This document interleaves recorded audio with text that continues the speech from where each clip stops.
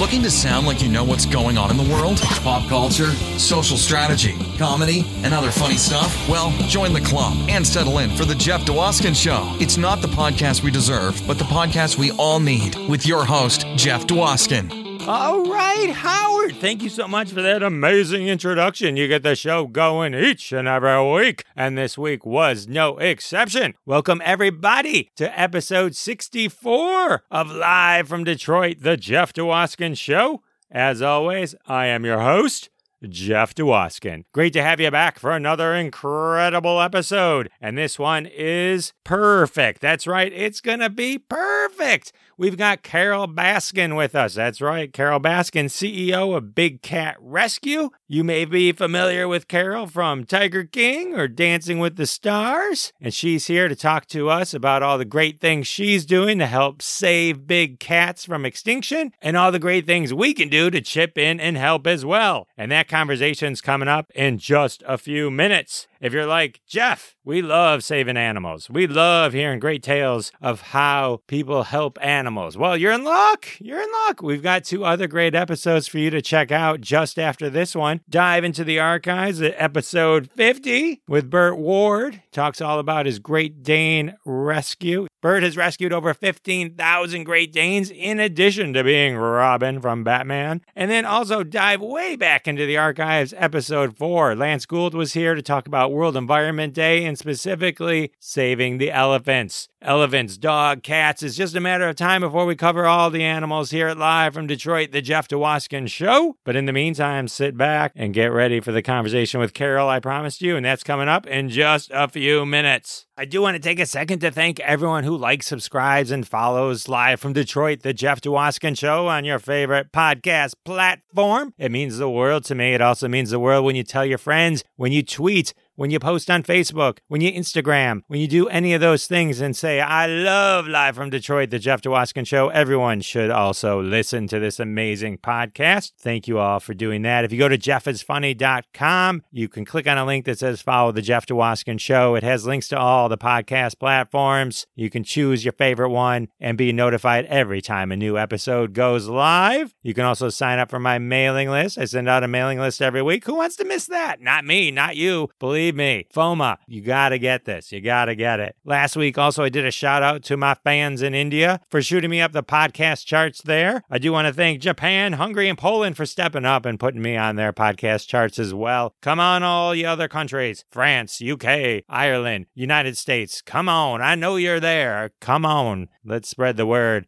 Also, don't forget to check out my YouTube channel.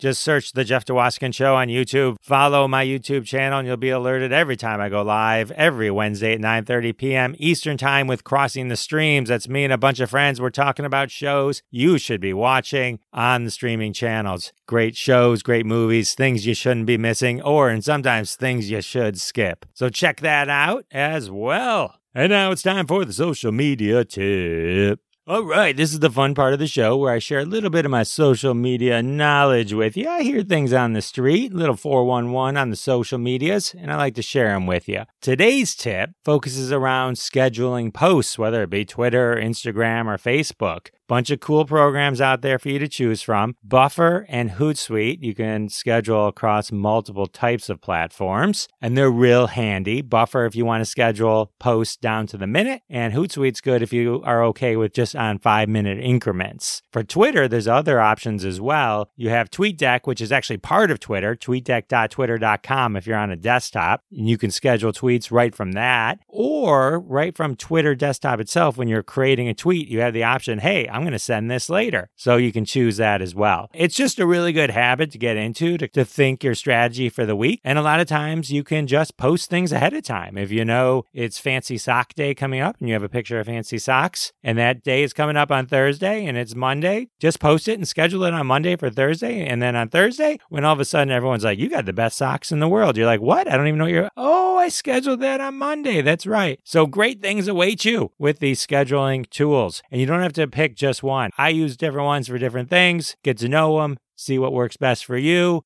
And that's the social media tip. I do want to take a quick second and thank all of you for your constant support of the sponsors week after week after week. It means the world to me. It really does. When you support the sponsors, you're supporting us, and that's how we keep the lights on here at Live from Detroit, the Jeff Dwoskin Show. This week's sponsor is Tampa, Florida's very own Cool Cat Cafe. Feline hungry? Well, you're in luck because the Cool Cat Cafe's got everything. Start your day off with a cup full of caffeine. Need something stronger? How about a Meowtini? Shaken, not purred. Ready for lunch? Dive into some pasta with our special catsup sauce. Perhaps a vegan hamburger's your style or a delicious burrito. Sushi your thing? Well, we've got the freshest. Choose from Tamiyago, Meow Nagi, or a California roll. Full but ready for dessert? Well, you can finish up with some Mice Krispies full of marshmallows, a mice cream cone, a chocolate mouse, some feline pie, and our specialty, a parfait. And the Cool Cat Cafe's prices are the lowest in town. We're not kidding around here. But don't ask me how we do it. So if you're feline good and ready to party, check out the Cool Cat Cafe, where everything is made from scratch. All right, that sounds amazing. I wish I was in Tampa right now. I'd check out the Cool Cat Cafe. If you're in the area, definitely check out our sponsor. Show them some support. Show them some love. In the meantime, I think that's a great segue to my conversation with Carole Baskin. Enjoy. All right, everybody, I'm so excited to introduce you to my next guest, Carole Baskin, American Big Cat rights activist, CEO of Big Cat Rescue. Hey, all you cool cats and kittens. It's so good to be here with you, Jeff. Oh, it's so great to have you here, Carole. It's so fun. One thing I just wanted to kind of get out of the way, and then I want to hear all the amazing stuff you're doing with the Big Cat, but I'm really interested in like how you got sucked into, I guess, the Tiger King show. It's funny. Normally, like if I'm doing an intro, I would have been like, and I was writing it out. And I'm like, well, I can't say you loved her and Tiger. You know what I mean? A normal credit might have been like that. And I'm like, I didn't know how to even frame it. They did you so wrong. What's the origin of like how you even became part of this show? We actually started the sanctuary in 1992, rescuing big cats. And from that day forward, anytime any media group came out or the newspaper wanted to come out or magazines wanted to come out or people that said they were filming shows wanted to come out, we would take them around, show them the cats. We always did it at no cost. And for the people that were really seeming to working on something that was extensive, and you can tell from the kind of questions they asked. And so we would work with them as long as they wanted. We invited them back time and time again. Anytime they wanted to come out, we would open our doors to them. And we've always done that with all of the media outlets. And so we've never been betrayed by a producer before.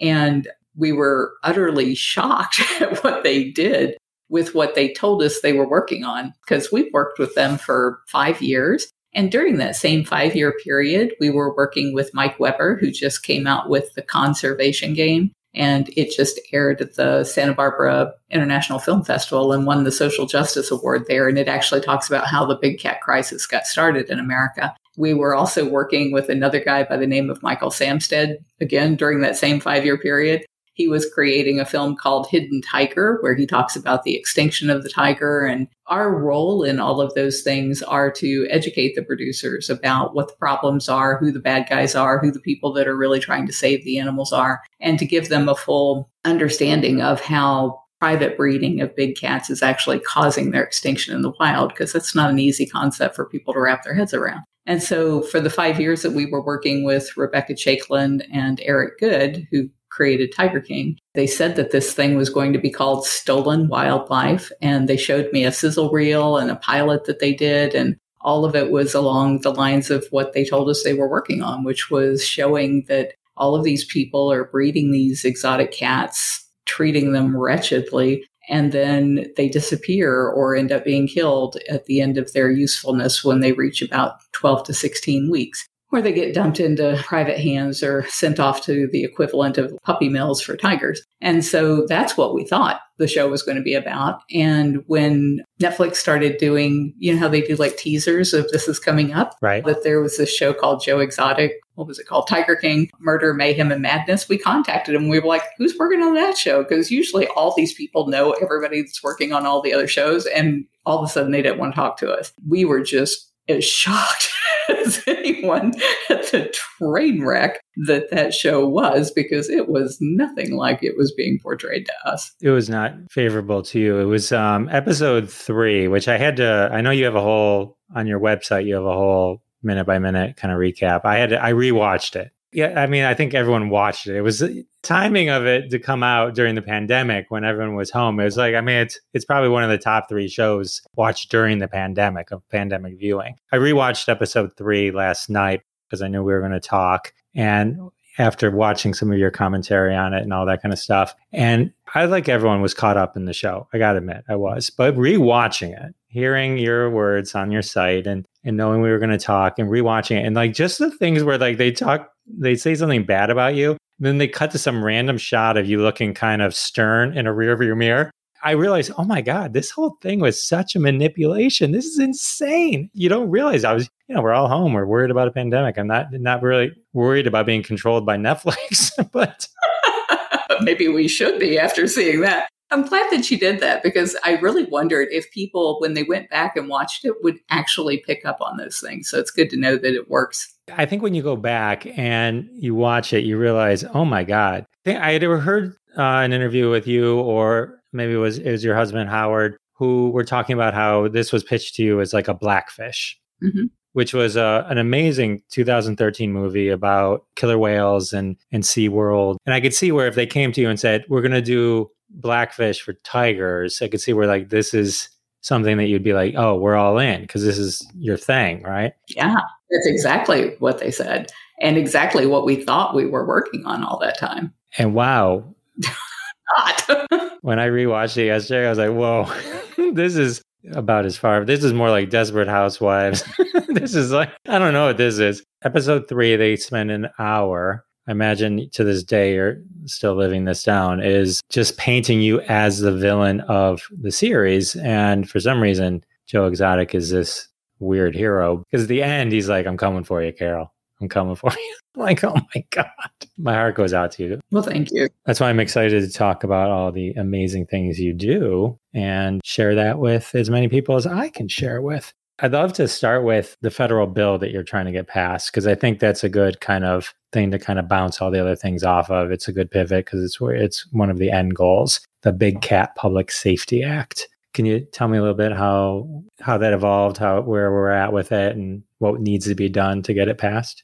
The Big Cat Public Safety Act is the primary reason that all of these animal exploiters hate me. And it is the reason that they sit around and try to devise ways to kill me, to shut me up, to silence me, to bully me into stopping this, what has been a very, very productive and very fruitful effort. So back in, when we first started in 92, that was before the internet, we didn't know anything about exotic cats. And so we did a lot of stupid things. The only people we could turn to for information were the breeders and dealers, because when I called our local zoo up and said, how do I feed all these bobcats and lynx I just rescued from a fur farm, they just hung up on me. Once the internet came along, that's when we learned that none of these cats in private hands were ever going to be set free, that they don't serve any kind of conservation value. And in fact, they create a legal smokescreen for illegal activity like poaching. And that's why it's causing the extinction of the tiger in the wild, to have all of these unregulated people running around with big cats. I first started out trying to educate the breeders and dealers who were my husband's friends and people that he hung out with. And when I say my husband, I'm talking about Don Lewis, not my current husband. And they didn't want to be educated. They knew that none of these cats could ever go free. And they knew that they were not serving any conservation value. They were just in it for the money. So there was no way to educate them to behave better. And so what I realized was that the only way we were going to fix this problem was through legislation. And do you know who Tippi Hedren is from The Birds? No. There was a film back in the 60s called The Birds, and Tippi Hedren was the starlet in that. And she ended up starting her own sanctuary for big cats after a really stupid idea that she had about making a film using a bunch of lions and tigers in it. And then afterwards, she realized there was nowhere for the lions and tigers to go. So she started a sanctuary. But she, like me, over the years learned better and stopped doing the stupid things that she was doing. And I stopped doing the stupid things I was doing in the 90s. And she had petitioned for a federal bill that she called the Shambhala Act because it was named after her sanctuary. But essentially what it would do is end the private ownership of big cats in America. And it takes several years. We have a 2-year Congress, so it takes a couple of, many years actually, to get a bill through Congress, especially something like that where it doesn't affect a lot of people. So we started petitioning for that bill in, I think, about 1998, 99. And it finally passed in 2003. But whenever you get a bill passed through Congress, you have to make a lot of concessions in order to make that happen. And so some of the things that we had to give up on private ownership. We had to give up on the cub petting. And so the Captive Wildlife Safety Act passed in 2003, and we were having to turn away at the end of that year 312 big cats, in addition to the ones that we were actually able to save. And there was nowhere for those cats to go. And every other year, that number was doubling. And so when that law passed in 2003, it actually passed unanimously in a Republican-controlled House, Senate, and it was Republican president, which was astonishing. You would expect that in a Democratic environment, but not in a Republican one because of the states' rights issues. But at any rate, it passed. And immediately, instead of having to turn away 500 or 600 cats the next year, it dropped for the first time ever. And it dropped to like 160. So that was the wake-up sign to me that that's what we had to do. We had to legislate our way out of it. There was no way we could educate our way out of it. We have been trying since 2003 to close that loophole that allows private ownership and that allows the cub petting. And it's the cub petting that drives all of the breeding, exploitation, and then discarding of the cats, either into pet homes or killing them for their parts. So the end of last year, we got for the first time ever, we actually got it before the House for a vote, and it won with a 2/3 majority. And so the only thing we had to do, and this was like December the 13th, I think, was get it before the Senate, before the end of the year, and the Senate didn't call it up. So we had to start all over again in January. But we're up to, I think, 198 co-sponsors in the House now, and 24, I believe, in the Senate. And we're really, really hopeful. We're like all fingers crossed that in the next week or so, we'll get another hearing in the House. And then when they come back from recess in September, we hope to have the Senate take it up. So we're really thinking this year's going to be the year. We thought it was going to be last year, but we had COVID and Tiger King and the election and then the insurrection. And it was like, it just couldn't happen. But this year it's going to happen. Let me ask you a question, Carol. So it stops the petting. Does it stop just new ownership, or would people have to give up their cats if they already have a cat? No, any law that I've ever worked on has a grandfathering clause. So you can keep the animals you have. You just can't buy or breed more. Now, the one thing that people always object to when these laws pass is you have to register them so that at least the government knows where they are. Because right now they have no idea how many tigers are in America or how many lions or leopards or any of those other cats. And so they would require that you tell the government, I've got 6 tigers, 4 lions, 3 cheetah, whatever it is, so that they know whether or not you're buying or breeding more. But aside from that, it wouldn't change for them at all. And I saw on your website, which, by the way, everyone, bigcatrescue.org, I watched a video and it said because America doesn't have any grasp of where our tigers are or numbers are, that we can't really lead in the world because no one will take us seriously. You did a lot of research. Carol, I don't mess around. I'm talking to Carol Baskin. Yeah, and it is not very often that I talk to somebody that has done that kind of research. So yeah, that's the biggest problem because China has taken the position that because the tiger is so close to extinction, there's less than 4,000 of them, or right around 4,000 of them known to be left in the wild. China has taken the position that they should be allowed to farm tigers just like we farm cattle. And the way that they do that in China, because of their beliefs about euthanasia, is they don't believe in euthanizing animals. So they believe it's okay for an animal to die of natural causes. So what they do is they breed the cubs. People come and pay to pet the cubs, to play with the cubs, to see the cute little cubs. And then they put them into these little concrete jail cells where they starve the cats to death. And that way it's natural for them in their belief system. And all they want are the teeth and the bones and the penis and the skins. And so they don't care about whether or not the cat's got flesh on them. And I think that if people understood that, they would absolutely be appalled. And even though it's illegal to sell tiger parts in China, they are trying to legalize it. And if they legalize it, it will be the extinction of the tiger in the wild, because it normalizes the idea of being able to buy those products. And anybody who can afford to buy tiger teeth or tiger penis, they want the most virile version of that. They want the wild product, the premium product. They don't want some inbred cage-raised tiger. And so that puts even more pressure on the cats in the wild. And China's banking on that. When I say China, it's not just China, it's Thailand and Laos and all of these places. They are banking on the extinction of the tiger because they have literally thousands of these tigers in these farms across their different countries. And then they can control the value of those products. So when the U.S. goes to CITES, and I sent my daughter and her then husband was our vet, I sent them to CITES and they did a big event there to raise awareness about tiger bone wine, which is the primary product that tigers are used for. They take the bones and then they steep them in rice wine, and then those bottles of wine are then usually given as bribes to officials. So it's the whole system is just so corrupt. And so we went there to try and educate all of these other countries as to why we needed to really crack down on these countries that were mass producing tigers for this industry. And they just laughed at us and said, you don't even know where your tigers are. At least ours are in these sanctioned farms. So until we clean up our mess in America, we have no ability to influence the international stage or to end the tiger farming practices that are causing the extinction of these big cats. And I was just reading this morning about how that they're using lion bones for tiger products and jaguar bones. So every country is losing all of their beautiful, majestic wild animals for this trade in their parts, because you can't tell when it's steeped in rice wine what kind of animal that was.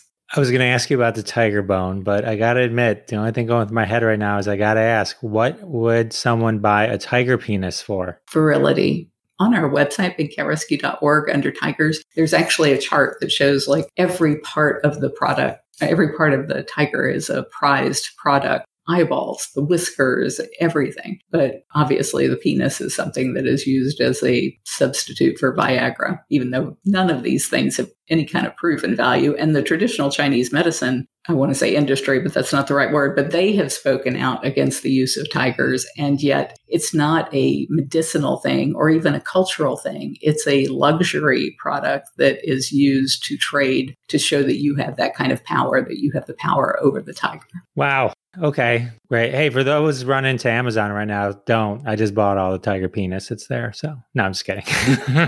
Carol, this is incredible. Okay, so let me ask you a question. What is the demographic of someone who would own one of these giant cats? And let me preface by saying I watched a video on your website of seemed like an older guy getting dragged hard by a lion. Like they mauled by the lion. And there's a warning.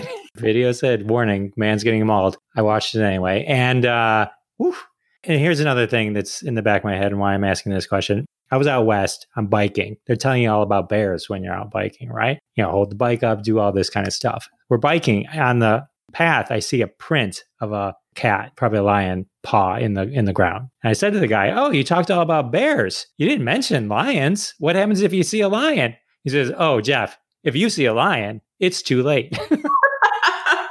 And that's true.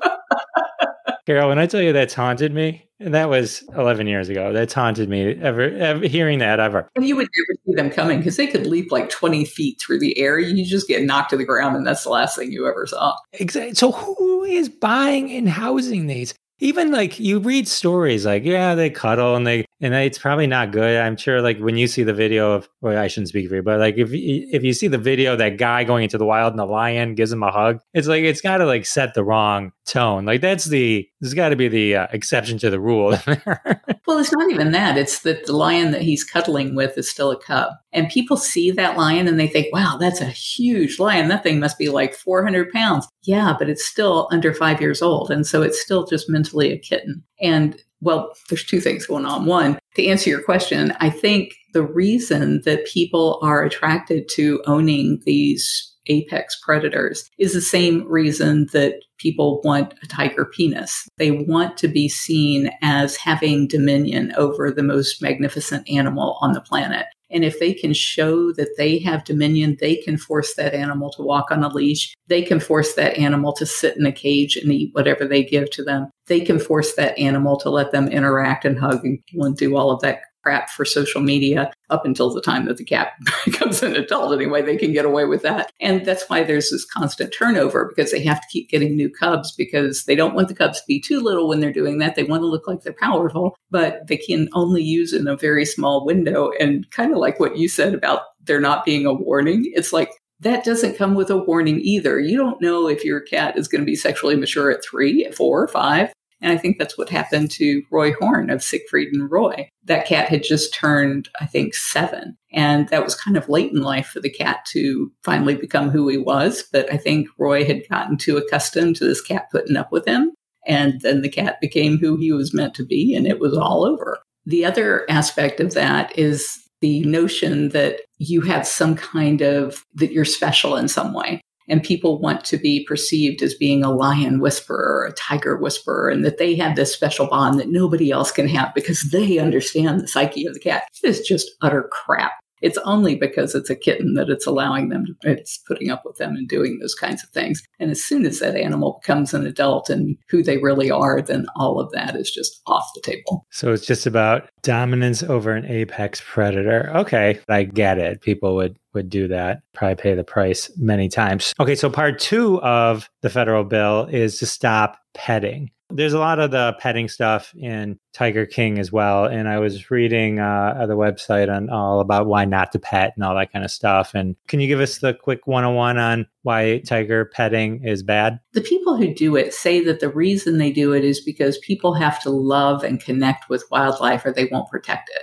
And that's BS, because that's what zoos have been telling us for 200 years. They say, come see the cute little baby on display, and it's going to make you donate to the zoo and donate to conservation, and that's how we're going to save the animal in the wild. During the 200 years that we've been using that model, we've driven nearly every single cat species to the edge of extinction. So that did not work. And the reason that it's so bad to be petting these captive-born cubs is because USDA did kind of a dumb thing, but what they tried to do was to say that any kitten or cub that is under the age of 8 weeks, it needs to be with its mother. It needs to be raised by its mother. It doesn't have the immunities against all of the different kinds of diseases that they can catch from us or from other animals. And if you wait until it's 8 weeks old and it's had its vaccinations, then you could allow the public to pet the cub.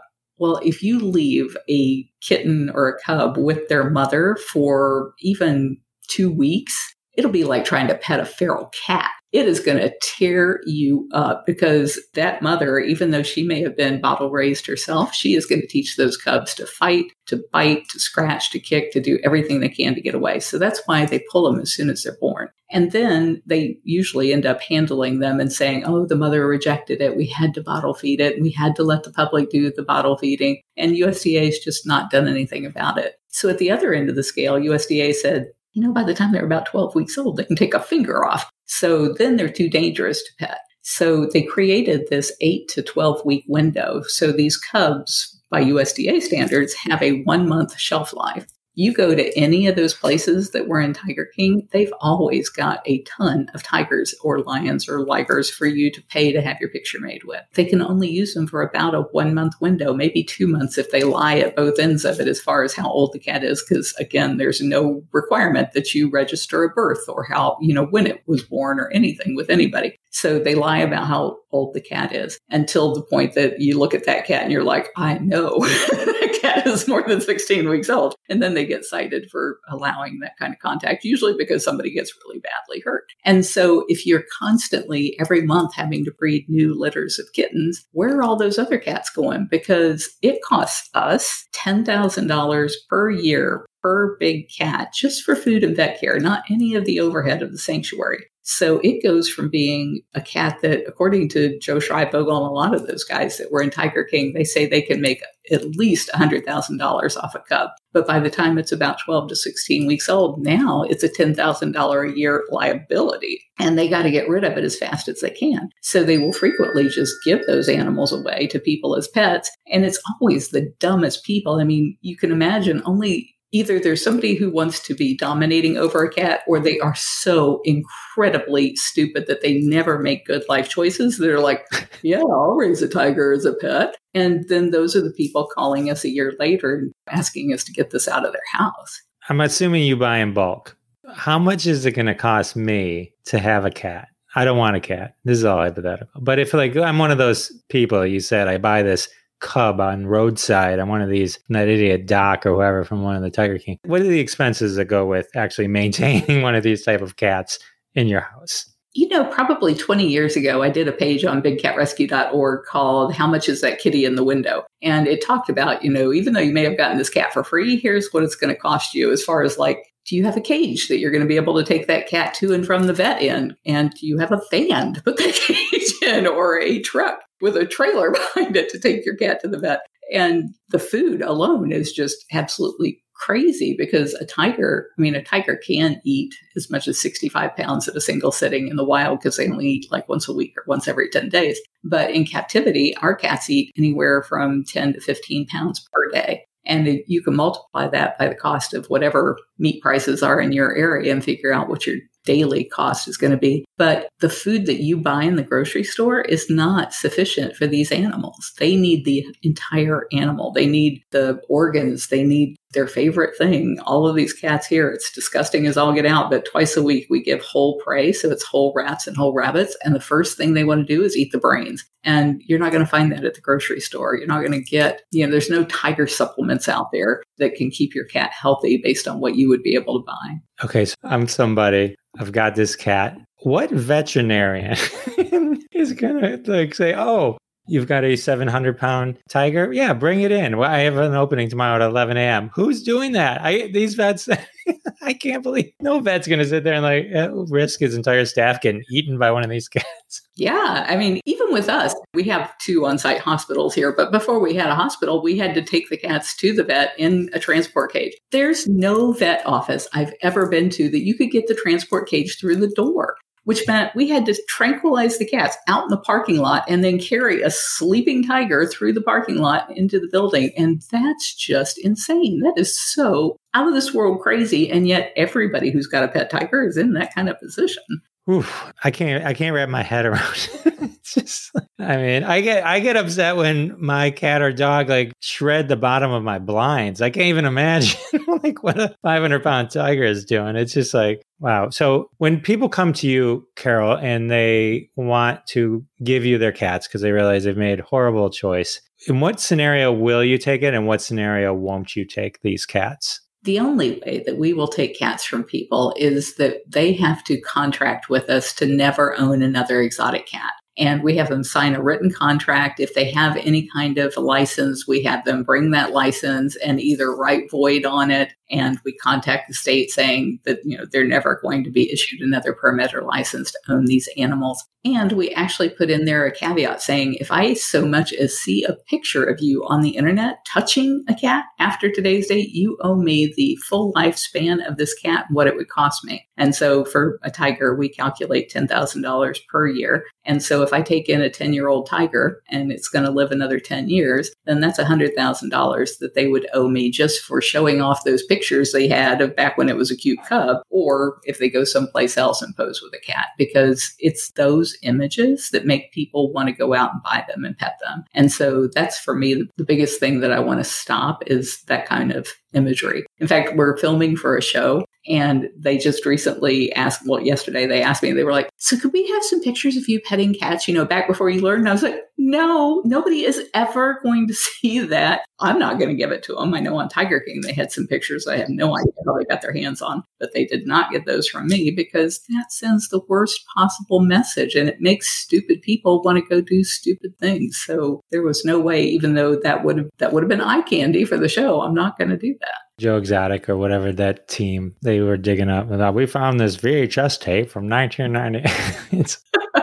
Somebody was going through your garbage. Have you ever had to make good on that? Meaning, like, have you ever found someone who signed your contract and had to go after them or anything like that? Or has everyone been pretty good about it? I've never caught anybody doing that. And as you can imagine, we have on our Facebook page alone, we have something like 3.6 million people that follow us. And on YouTube, I think we've got like 1.3 million subscribers. So people know when they see an image of somebody out there petting a cat to send it to me just because they know it's going to make me mad as all get out. And not once have I caught it being any of the people that I've actually had contract with me. That is good. And probably by the time they get to the point where they're giving up that animal, they're probably relieved enough that they can give it a home and probably never want to make that mistake again. And there are exceptions to that, I should say. Like when the state goes in and they seize a bunch of animals, I'm not going to be able to contract with the owner to not do that again. So I'm betting on the fact that the state has put an end to that. Gotcha. So how does the Big Cat Rescue, I know you have a whole team of volunteers. Do you survive on donations and all that kind of stuff? Because you have a lot of cats times 10,000 a cat. Yeah. Every year, I have to raise between $3.5 and $4 million a year. And every single day of my life, I'm looking at what do I have to do in order to raise that money without exploiting the cats. And it's hard. If you've ever tried to run a business, I mean, most people are happy if they make that kind of money in a year or in a lifetime. I've got to make that every single year just to take care of the animals that we have and to run the operations that we have. But the good news is that all of our animal care has always been done by volunteers, including most of our vet care has been by volunteers. And so when COVID hit and we had to cut back half of our paid staff, the only thing our paid staff do are things that people won't do for free. So things like donor management or our PR person or our outreach person, although a lot of our people do outreach for free. But the one person that I had on staff that handled all of that, I had to let them go in order to cut back the $1 million a year we were losing from the lost tour revenue. So to answer your question, as far as where the revenue comes from, about a third of our income comes from tours. And so we've lost over $1 million a year in that tour revenue, and we're still closed. And so that's why I haven't been able to hire back those 10 people. And the good thing is that the animals still got fed every day. They got cleaned every day. They got fresh water every day. They got enrichment every day. They got people reading books to them and making toys for them and making sure that they're comfortable. So that didn't suffer at all as a result of COVID or the loss of income from that. And then the rest of our income comes primarily through private donations. We don't get any kind of government funding. And we don't get a whole lot of like grants. When we get grants, it's not because I go out and apply for grants. I spent a year doing that and figured out I'm really bad at it. I spent a whole year writing grants. I got a golf cart out of it. It was like, it just wasn't worth my time. If we get grants, it's usually from somebody who has been following us and loves the mission, and they happen to be somebody who's on the board of a grant, and so they'll make sure that we get that grant. But it's been primarily just private donors that do that. Cool. And on your behalf, bigcatrescue.org/donate if anyone wants to. Thank you. My pleasure. Here's my question about people buying exotic pets now. If it's not illegal, where do people, I don't want to make this sound like it's an advertisement where you can, but is it from these just backdoor places that like, just find people that just sell stuff? You put the word out, I'm all right, Jeff's looking for a big cat. Well, there's a number of ways. There used to be a publication called the Animal Finder's Guide, and it came out once a month, and it had a listing. I mean, you could look for any kind of animal you want and find it there. And it was probably a year or so ago that they finally went out of business. And my husband and I were like, yes, that was a champagne and brie night.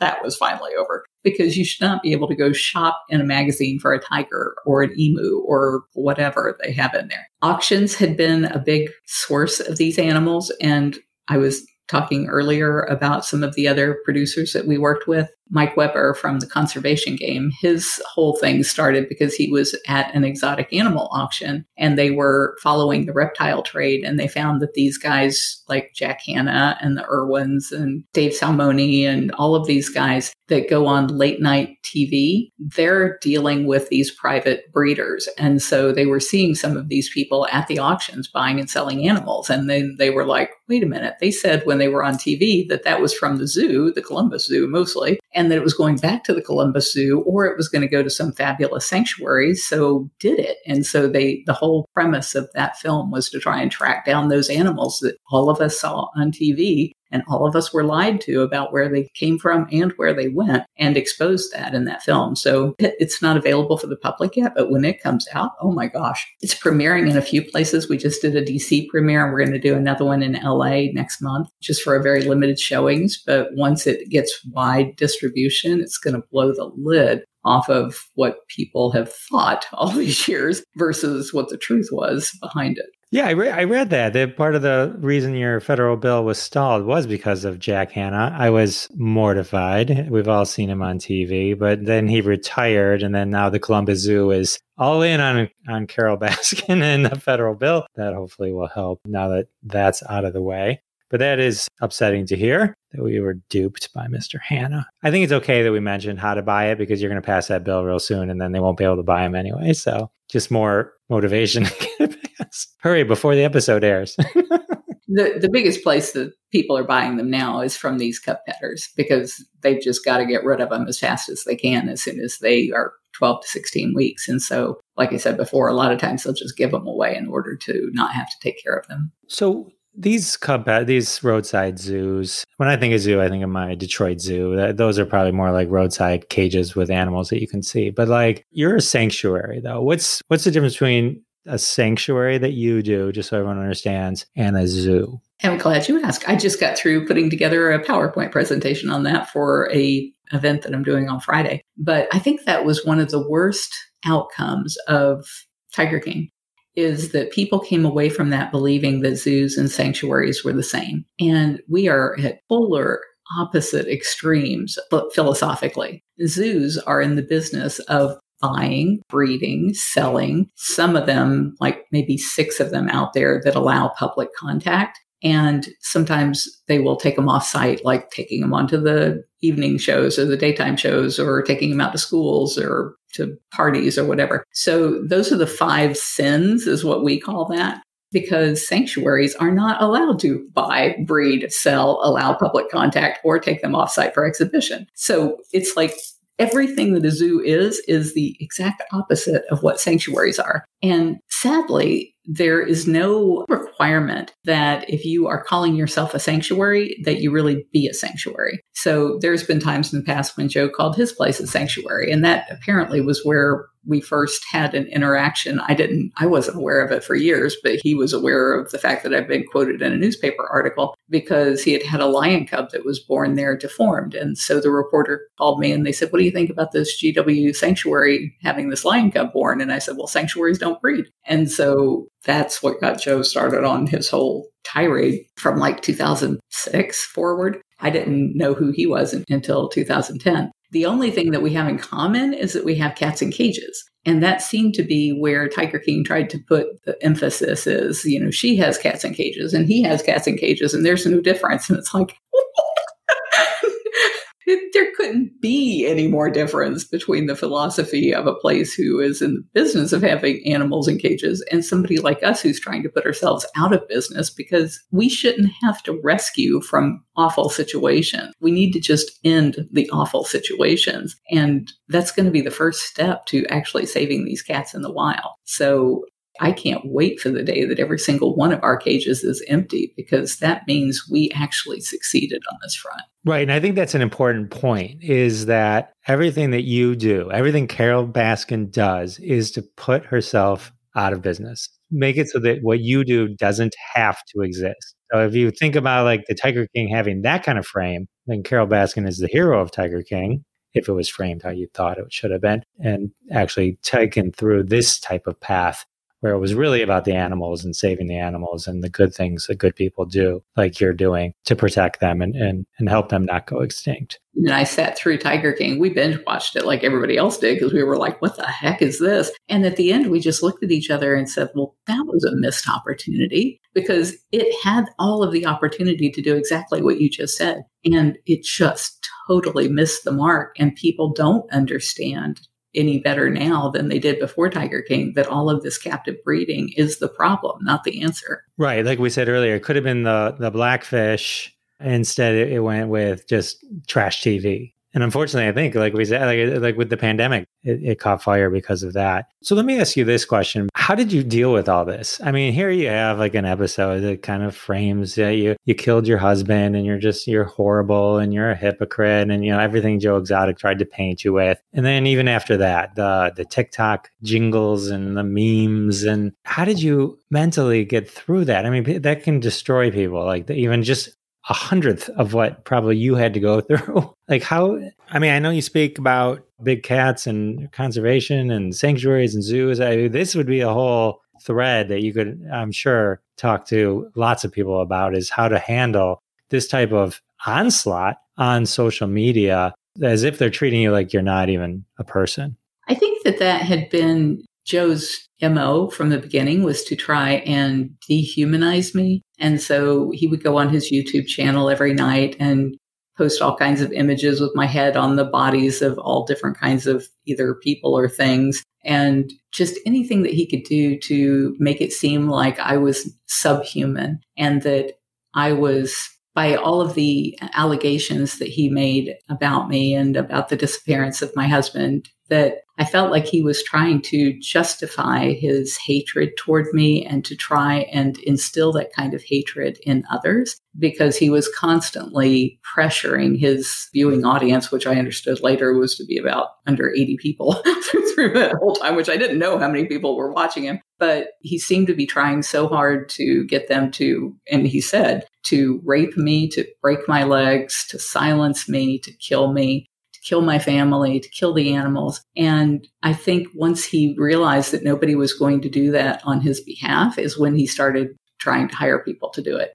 And so people had been calling me from 2015 forward saying that he had tried to pay them to come and kill me and that they felt like I needed to know. And I turned that over to the FBI and they just never did anything about it until the last one that you guys heard about in Tiger King. But as far as how I dealt with all of that hatefulness, it really came as such a total shock. At first, I didn't know what to think, because my husband and I are sitting there on the couch. We just finished watching this thing. We've said, well, that was a missed opportunity. And then my phone started ringing, and it rang like every 2 minutes for the next 3 months straight, with people just screaming obscenities at me and saying how they wanted to kill me and they wanted to kill the animals. I'm like, why do you want to kill the animals? And they said, because they don't belong in cages. And I'm like, did you not get that about me? Did you watch that whole thing and you don't understand that the reason these people hate me is because I don't believe these animals belong in cages? And apparently they didn't get it, because that was their reality. And I mean, people from all around the world were calling day and night. It was a lot harder on my family than it was on me, because from my perspective, I know who I am. I know what the truth is. I know what the mission has always been. I know what the relationship was with Don. And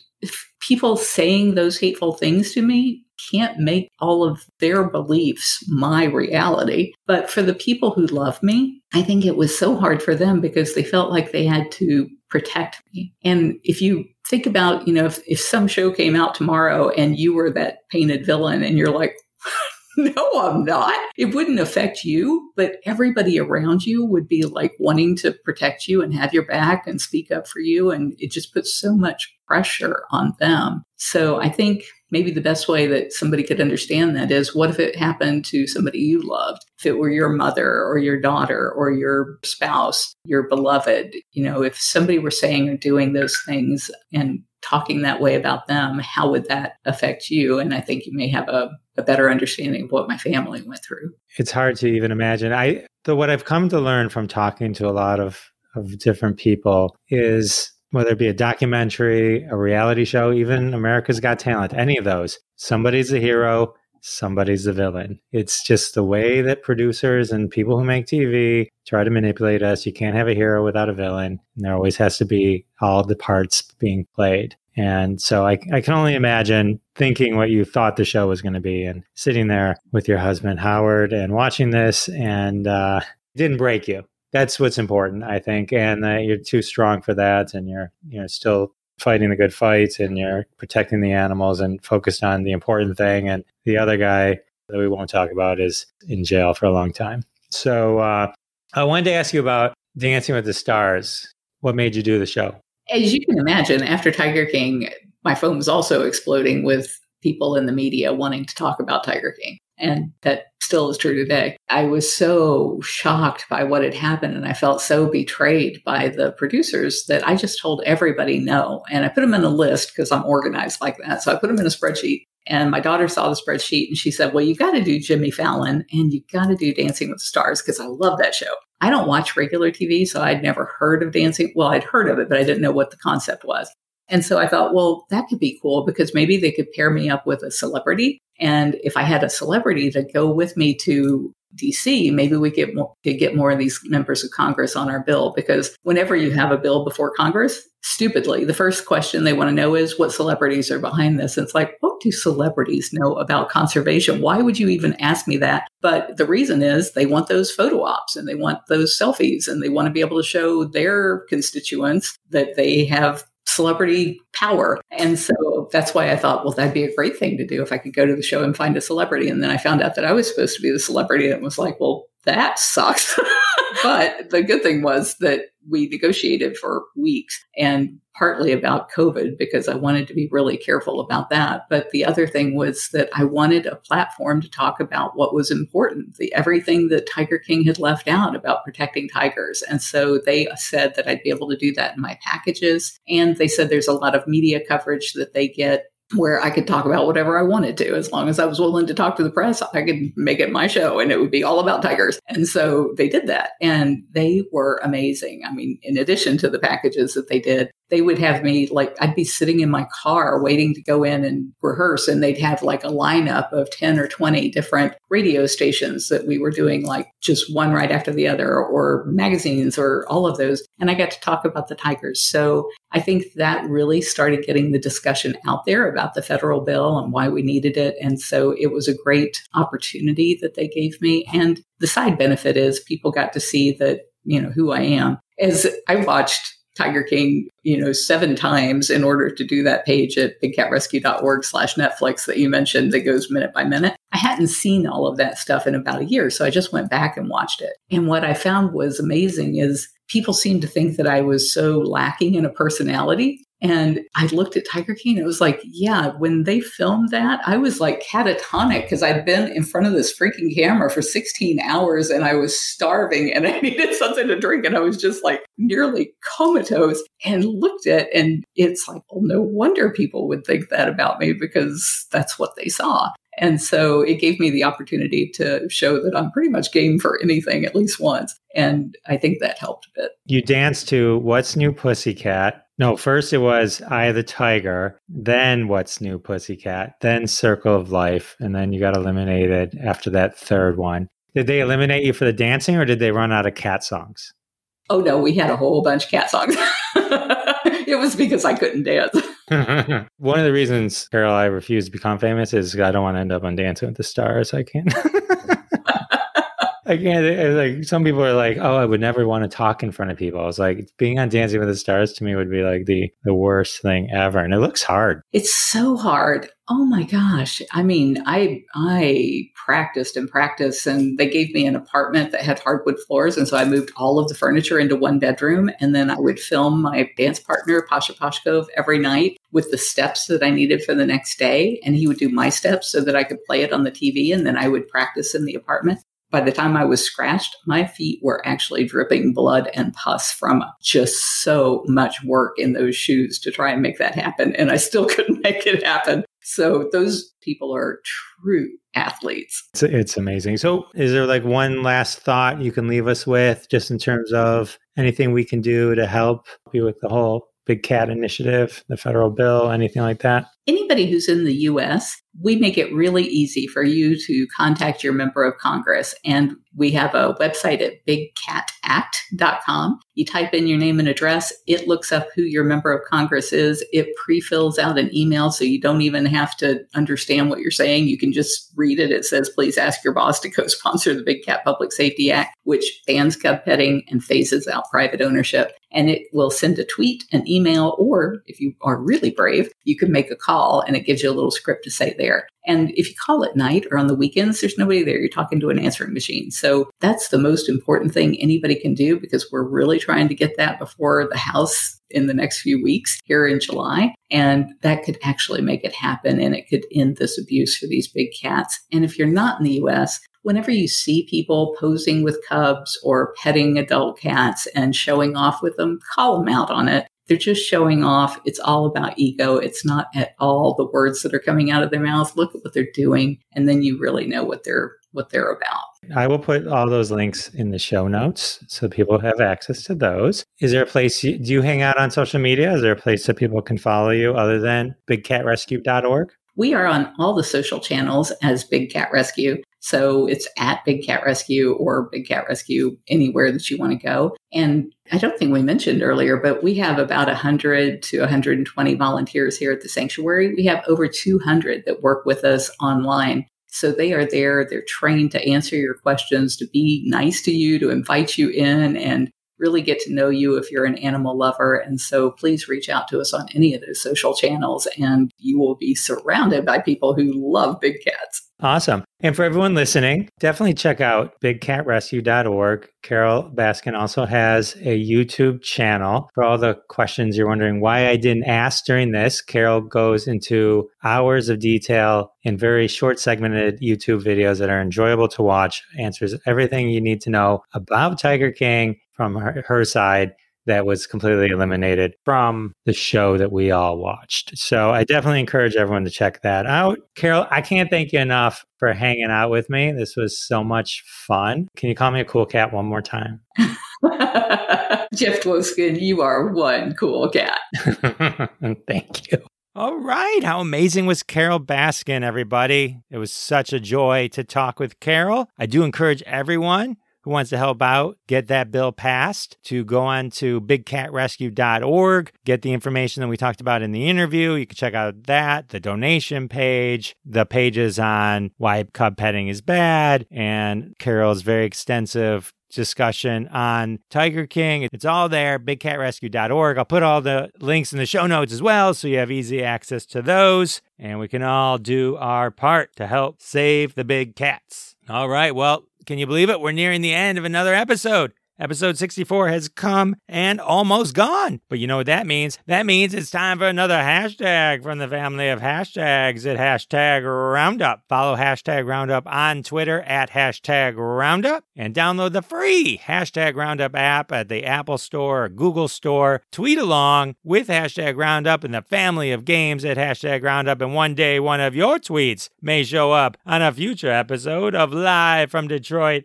The Jeff Dwoskin Show. How exciting would that be to tell all your friends and family that your tweets were famous? This week's hashtag is a fun one. Hashtag If Cats Controlled the Government from Crash Tags, a weekly game on hashtag Roundup. A fun game that asks its participants, what would government be like if cats were in control? And here's some funny ones for you to enjoy. As always, all these are retweeted at Jeff Dwoskin Show on Twitter, and they'll be listed in the show notes. Retweet them, show them some love. All right, ladies and gentlemen, get ready for hashtag If Cats Controlled the Government. The catnip would have been legalized a long time ago. The State of the Union address wouldn't be so catastrophic. Their working hours would be between 2 and 6 a.m. so they can get a full 20 hours of sleep. These are some great hashtag If Cats Controlled the Government tweets. And here's Samoa. Fish would be currency. Soft Kitty would be our national anthem. Soft kitty, warm kitty, little ball of fur. Imagine what a great world that would be. Garfield would run the Department of Lasagna Culture. If cats controlled the government, we'd be in much safer paws. Yarn would play a greater role in world art. There'd be a lot of dog blaming. Equal representation regardless of age, fur, color, or neutering status. The corners of all federal buildings would be designated grooming stations. Cardboard boxes for everyone. If cats controlled the government, Jewish space lasers would be public enemy number one. And finally, hashtag If Cats Controlled the Government, fish taco trucks on every corner. Oh! All right, those were some amazing hashtag If Cats Controlled the Government tweets. The end of the tweets means the end of the episode. Here we are, ladies and gentlemen, the end of episode 64. I want to thank my special guest, Carol Baskin. I want to thank CK and Dan and Google for helping me with some of the cat puns from earlier. I want to thank all of you for stopping by week after week after week. It means the world to me, and I'll see you next week. Thanks so much for listening to this episode of The Jeff Dwoskin Show with your host, Jeff Dwoskin. Now go repeat everything you heard and sound like a genius. Catch us online at thejeffdwoskinshow.com or follow us on Twitter at Jeff Dwoskin Show, and we'll see you next time.